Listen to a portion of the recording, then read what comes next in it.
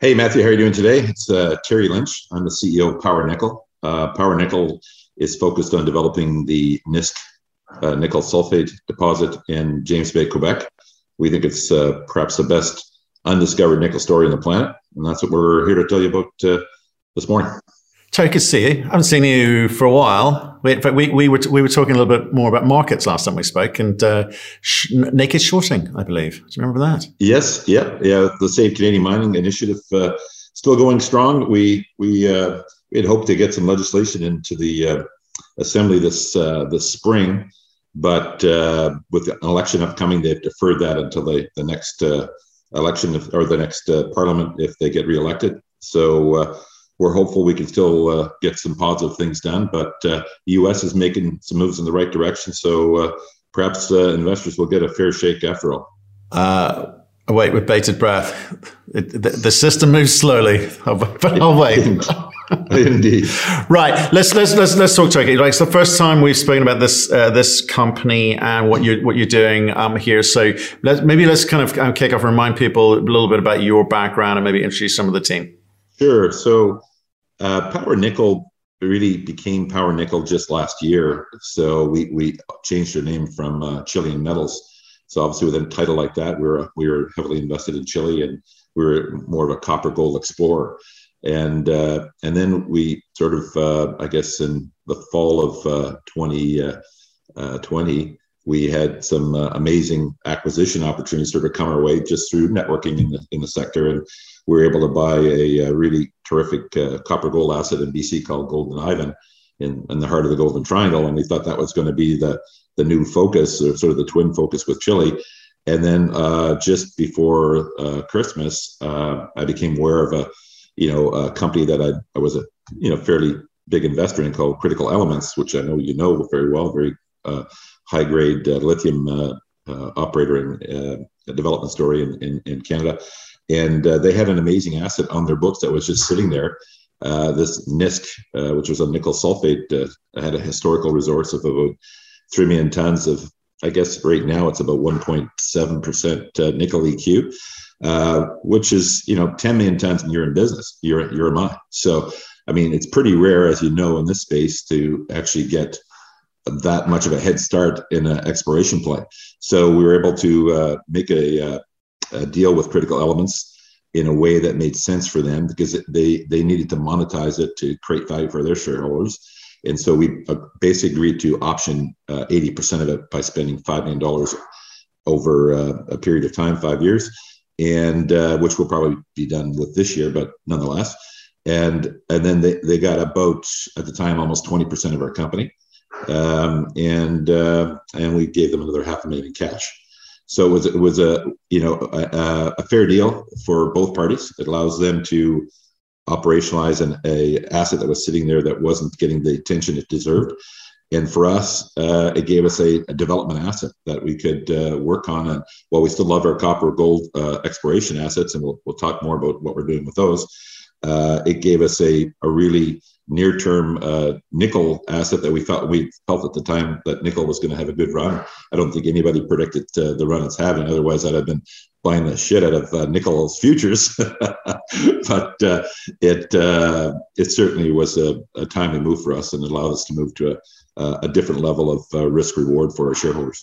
Right. So let's, what are you? Like 15 million market cap, right? And you raised a bit, well, I saw the last bit of money that you raised was sort of last year, middle of the, May-ish, right? 2.2 million, it says there. You haven't raised anything since, right? No. So your cash position is what? About $1 million in cash now. Right. Okay. So we just got to think about how because you got a lot of, that's a big portfolio, right? You've kind of got you got some assets down in Chile as well. You got to think about what you do with those. You were heading one direction with Golden Ivan, and then you've sort of seen NISK come along and say, well, actually that looks a little bit better for us. So talk me through the management of the portfolio given the cash position today. Yes, that's I think what we decided was that that we basically needed to focus on NISK as the most quickest, least risky way to advance forward as a company. So with that, we basically drilled Nisk. We announced our first drill results last week, I think, and we're expecting another set of results. It could happen today or tomorrow. It's imminent. It's in the process. It's soon to be kicked back. So that'll be the final set of results on Nisk. And with that, what it'll allow us to do is it'll allow us to get to a new updated 43-101, because we had the resource, because it hadn't been drilled on since 2006, I think, it was a historical resource. No reason to suspect it, because it was done by Monarch Gold, very significant company. But nonetheless, according to 43-101 rules, it has to be updated. And so this update will happen, and we'll get that released in early Q2, and then we'll have a new technical report. So in our capital structure, we have about 20 million warrants outstanding, that average price around 22 cents.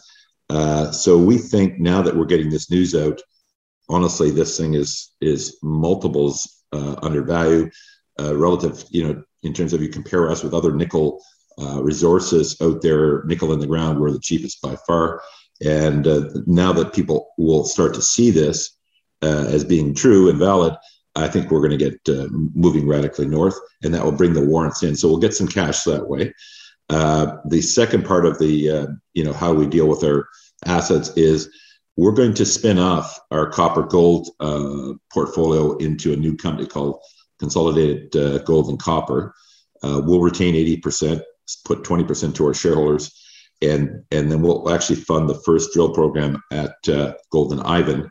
And cost us about, you figure that whole exercise is going to cost us about $1 million, and that'll then have its own sort of life, and we'll go from there. We think that's the best way to create value for the portfolio. And so Power Nickel will focus on the nickel asset, and Consolidated Gold and Copper will focus on our Golden Ivan and Chile assets. Right. So on the warrants, what do you if everything goes the way you want it to go? So the warrants could manifest how much for you? Yeah, about 4 million. About 4 million. Yeah.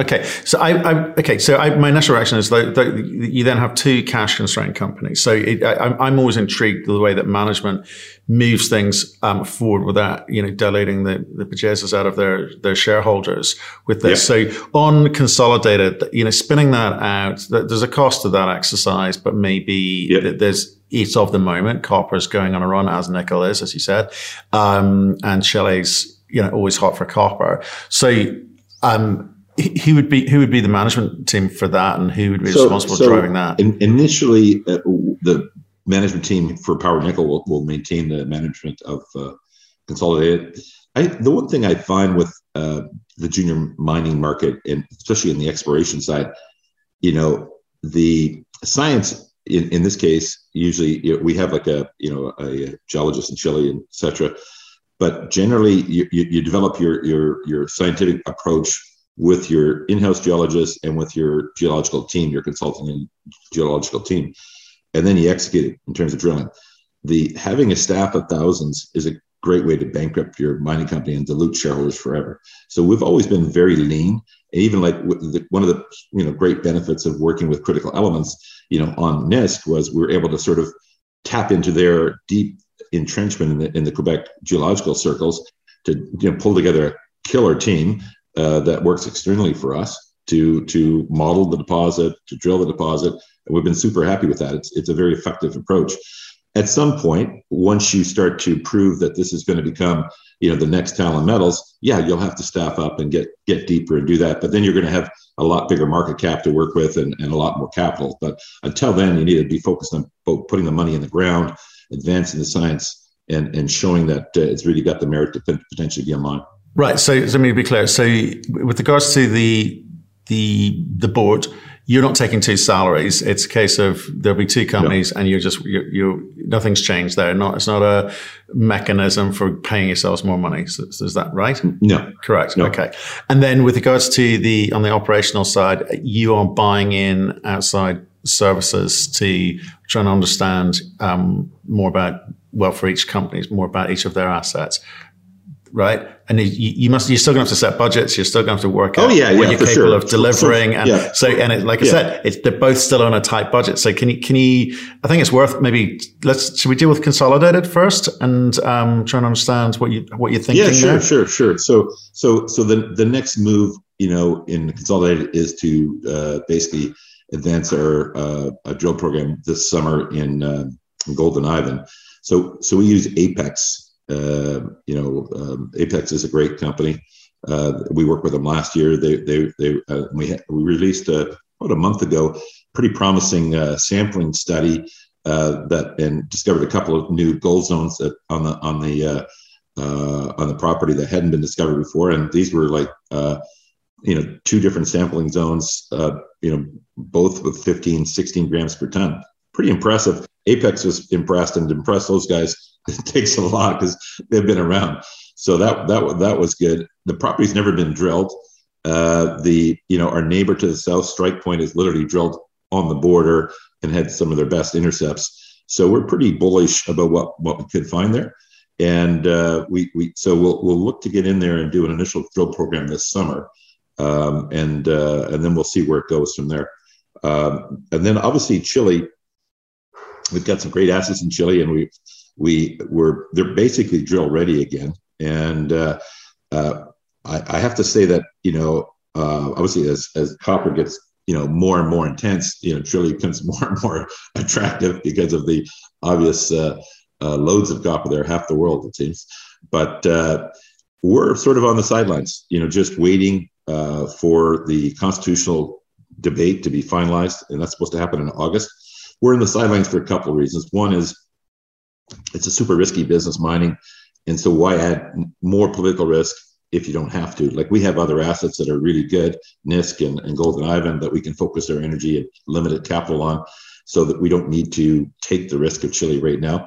Everyone's got different views on what that risk might be, but for us, it's an unnecessary risk relative to our scarce capital. So we're just going to wait until fall, and we expect the Constitution to be approved in August, and we'll see what that impact it has on the economics of exploration in Chile. I suspect it won't be severe. I think that'll still make sense for them to keep. I think if you're operating in Chile, you'll pay higher royalties.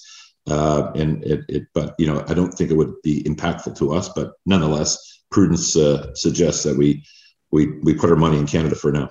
Right. Okay. And just for people who are perhaps not aware of the kind of the situation there in Chile, just describe what the debate is and what people are waiting for with regards to the Constitution. Yeah. So basically, the new president of Chile is an advocate for a more progressive, almost what we would consider like a Western, like U.S. or Canadian style income tax approach, and a more more broader tax distribution. Chile is very hierarchical. There's a lot of wealth at the top, and while it's the most well off of all South American countries, the people could still be better off, and they obviously want better things for themselves and their children. So what we're seeing is his approach is to sort of tax the wealthy and to tax the companies more, and then spread the wealth in theory to the people. I mean, great on paper, but there's a point where you can do some of that and it makes sense, and then there's a point where you break things. So we hope that he manages that task well and can make things fairer for the Chilean people without breaking the success story of Chile, because Chile is the best spot to, if you're in South America. It's a pretty great spot relative to the rest of the countries in terms of how they're run and whatnot. So we hope that they keep the good and don't and improve on it, and don't go Venezuelan on us.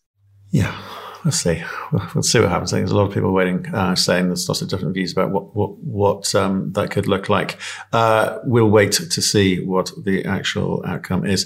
The plan of arrangement, sorry, that's a relatively simple process, not too costly. It's not too much of a distraction for you, is it? Yeah, I mean, basically, what we were trying to do it last year, but because it's a fairly old company, the actual Power Nickel, before it was Chilean Metals and International PDX was sort of the initial name.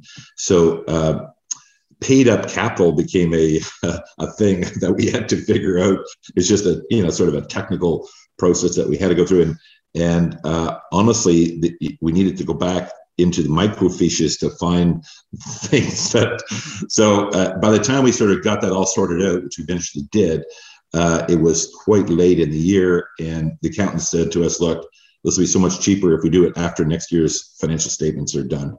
So, given the state of the junior market at the time, we thought, "Hey, let's save some money. Let's roll it out next." And so we'll come out as sort of a new pubco probably in the fall of Q3, and then we'll also have drill results at that time. So gotcha. Okay. Okay, so let's go back to Canada, okay? Because that's where the bulk of your money and time's going. That's what I want to try and understand. So, low in cash at the moment. Does that suggest there's going to be a raise soon, or are you going to wait for more of these drill results to come out? And can you get through to the resource update? Is I guess where I'm getting to. Yes, we're definitely going to be able to get through the resource update. Okay. Yeah. So our whole thing is we're not doing anything down here. I've been offered tons of money down here, and I said no. So we think that we're going to get this news out, and that's going to change the direction of the stock, and it'll also bring the warrant money in, so it'll take any immediate pressure off. I mean, eventually we're going to raise money for sure, but it's probably, our last raise, just so folks know, was at 25 cents hard, 40 cents flow through, and I would think we'd be looking to double that. That would be the objective. So when it gets in that range, then we'll probably do a flow through. So, but right now there's no need. Right. I mean, what you want and what you get is two different things, right? So it's. Yep. If you do the resource update, which you're financed to get through to do, what do you think that needs to look like for the market to react? Because it's waiting for a reaction. I think, honestly, if we just validate what we have and add to that, I mean, theoretically, the historical resource is around 3 million tons of 1.7% nickel EQ. If we validate that and move to 4, or somewhere towards that, then they're going to see that as a very positive sign. These nickel sulfate deposits, as you know, are very rare. And what's neat about them is they tend to come in pods. So if you have like one resource, where you're working, there's probably others around. And so we've started to sort of see that. And so I think, it's quite bullish in that respect. So I think if we get to 4, and then people start to do the math of, and the way we look at things is, nickel in the ground. What's your market cap per pound of nickel in the ground? And we're definitely the cheapest, I would say, company with a resource out there by a lot, and that's going to change. Sure, absolutely. On that metric, but the other metric they really go for is scale, right? Because again, with these nickel sulfides in Canada, people are looking for big scale, multi-decade, multi-cycle type size of operations, and yours is high grade, right? Yeah. I mean, there's really 2 types of deposits, right? There's the massive, low grade, bulk tonnage deposits like the Canada Nickel, Giga Metals, people like that. And then there's the, high grade nickel sulfate, which is, anywhere from 10 to 50 million tons. Talon Metals would be the most obvious one to point at there, and then hopefully ourselves. But so both are put in play. The Talon Metal type deposits, honestly, are a lot easier to finance, a lot easier to get. The IRR is going to be much. It's like a $200 million, $250 million package to get it up and running, and then you're making like $200 million a year. So it's a pretty interesting payback for the developers, and I think those ones will probably come to the table quicker. The other projects are, they're obviously massive and it'll last for forever, but it's $1 billion plus. And it's like, nickel's gone from $5 to $12 in 1 year. So what price to use for nickel? Because you're not getting that baby paid back in a year. That's going to take you many years, and it's going to be there forever. And it'll be a super return over time. And I think these things will get built this cycle, but it's going to take massive industry participation to the scale that we haven't seen before. Like, we're going to have to see, the Teslas and VWs of the world step in and write a big check and become a part owner of a nickel mine. But I think that's going to happen. But I don't think they have to do it for Power Nickel or for Talon Metals, because 200 million is a very doable number. But $1.5 billion, Yeah, I mean that's a big number for, especially when these guys are, some of them are like trading for 40, 50 million. I mean, how do you make the math work? It's a difficult number, and yet those deposits probably deserve to be built, but it's sort of mind-numbing to think about how it can be put together. But anyway, that's the challenge of the sector, right? Well, that is the challenge of the sector, and there's going to be lots of creative structured finance coming, I suspect. But it's more interesting to me down to these sort of lower ends in terms of where the market caps are today, in terms of how they pick their way, the path forward to even get themselves in a position to have discussions with strategics, whether it be automotive manufacturers or a BHP, etc. Because it's a real art to it, and that's why I'm sort of intrigued, and that's why I'm sort of keep asking these questions of how you see it going forward. So, look, so Canada's the focus. Clearly, you want us to your peer that you were looking at is Talon Metals as a comp to the type of ore body that you're looking at. The resource drilling that you're doing at the moment is this just confirmational of the 2006? Resource, and is that sort of twin drilling, or infill drilling, or are we seeing an expansion drilling? Yeah, so they're very, very much so a very much development stage step out drilling. So 25, 50 meters away from past drill holes so that we can confirm them. And very much designed, our first priority was to be able to, publish a new 43-101.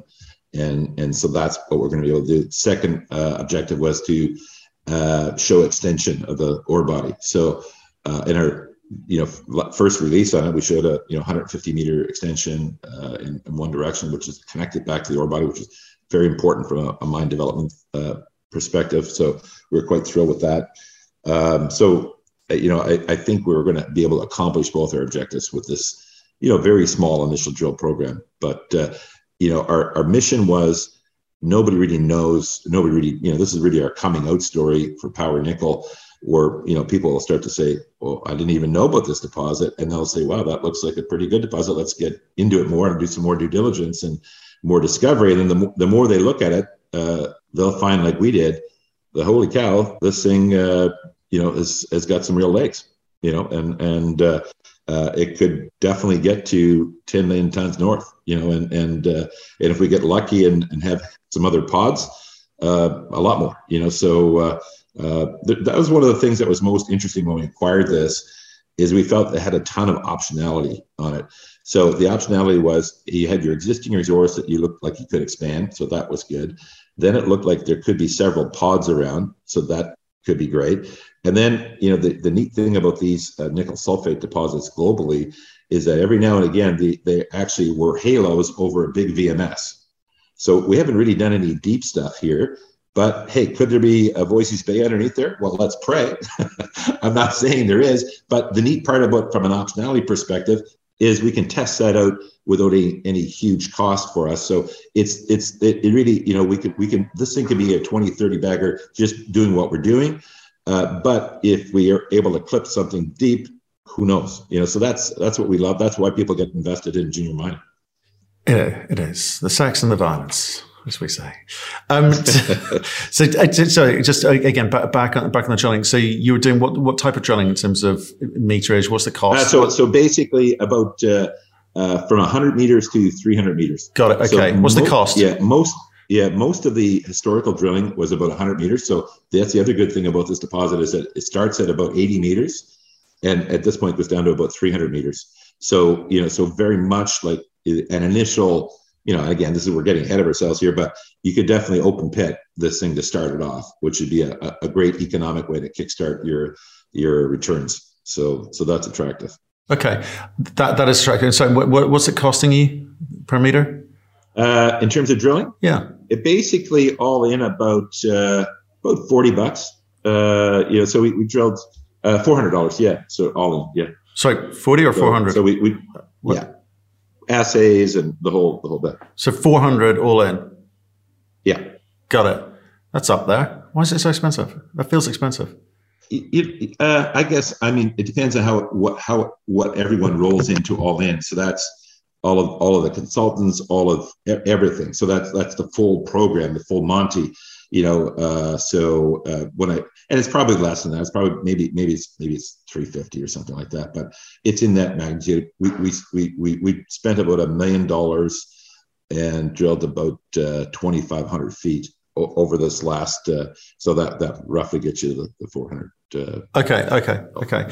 Just let's finish off with just to give people a bit of background on you, as in, what have you done that's relevant to driving a company like this forward, and maybe introduce some of the other people on the team. I've really, been a financier, most of my life. I'm not a mining guy per se in terms of, geologist or engineer. I came in to help a friend out with Chilean Metals 10 years ago, and we jokingly both say the best thing I could have done was to hang up the phone on him, because he would have sold his stock, taken his loss, and I wouldn't have invested all this money and been waiting for 10 years to get a return. So nonetheless, we got into it because we thought the Chilean assets were attractive. And we still do. And anyway, we've stuck with it. And the board is, my board has been with me pretty much that period of time. Greg McKenzie used to be MD at Haywood. Greg runs a silver mining company now, so experienced guy. Our chairman is a retired lawyer, very experienced corporate lawyer, which is always good to have on a board. And Les is a very successful businessman, so we've worked together well as a team. We've kept it light, kept it survivable to eventually find our way to create value, and that's why we were lucky, through our relationships to be able to get Golden Ivan, which we haven't talked about, and Nest. And it was the relationships that enabled that to happen, because people know that we're sort of honest practitioners that will get the money in and put it in the ground and make it go that, so as a result, you can get good assets and work them. And then, of course, as always, Mother Earth needs to cooperate. You need to at some point not only have good science, but you have to have good luck, so we think we're hopefully going to head to that intersection now, but that's what we're doing. I mean, I've raised a lot of money. My biotech deal that I was a co-founder of, we raised $100 million last year. So I know my way around the capital markets. People are accessible to me. So if we have a good deal, we'll get the money for it, and we'll get fairly valued. I'm confident. But we focused first on, let's make sure we have the evidence for people, because, we felt there's no point making, pounding the table about how great we are until we can really show it, with scientific proof. And that's the drilling results and ultimately the updated 43-101. Then we're going to start pounding the table, because I can tell you we're super cheap relative to the nickel complex that's out there. And the market wouldn't let that stay for long, especially if they feel that this is in a good sector with a team that's going to bring it forward. So I think we're in a good spot. Just remind me the timing for the delivery of the updated resources when?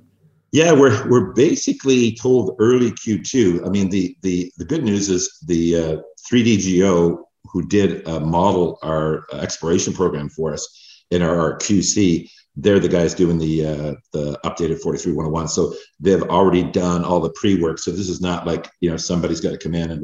So these guys have been intimately involved every step of the way, and we'll continue to use these guys. And that's, that relationship was thankfully there because of Critical Elements and JS is very tight with Kenneth, and they've worked together on the critical deposits. So these guys had domain expertise in the terrain we're working on.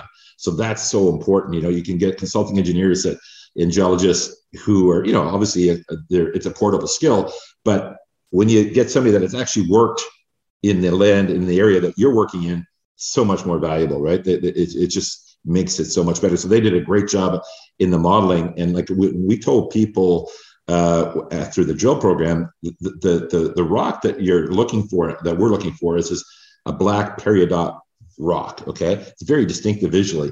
So we've told people that on all of our drill holes, we hit the black rock in that we're targeting in widths equal to or greater than what we had historically. Now, will the assays be there or not? Well, that's, again, we're just step out the holes, so it shouldn't be that different, but we'll see. But I mean, I'm not Nostradamus. I can't predict what the assays are going to be, but we're hopeful. But we do know that we found what the target rock. And so that's very encouraging. And that's all, I think, due to 3D geos. Really, this was the first time this deposit was ever 3D modeled. And it was really interesting to sort of see that new technology, not new, obviously it's been around for a while, but new technology for this deposit and how that really helps us rethink it. And I think it'll help the market see it in a different light. So it's exciting. It is exciting, Terry. Look, I appreciate you coming on, telling us the story. I'm looking forward to the resource update. Timing, early Q2. And hopefully it is what you say, then hopefully people start paying attention. Appreciate your time. Let's hope. Thank you so much for having us. Cheers.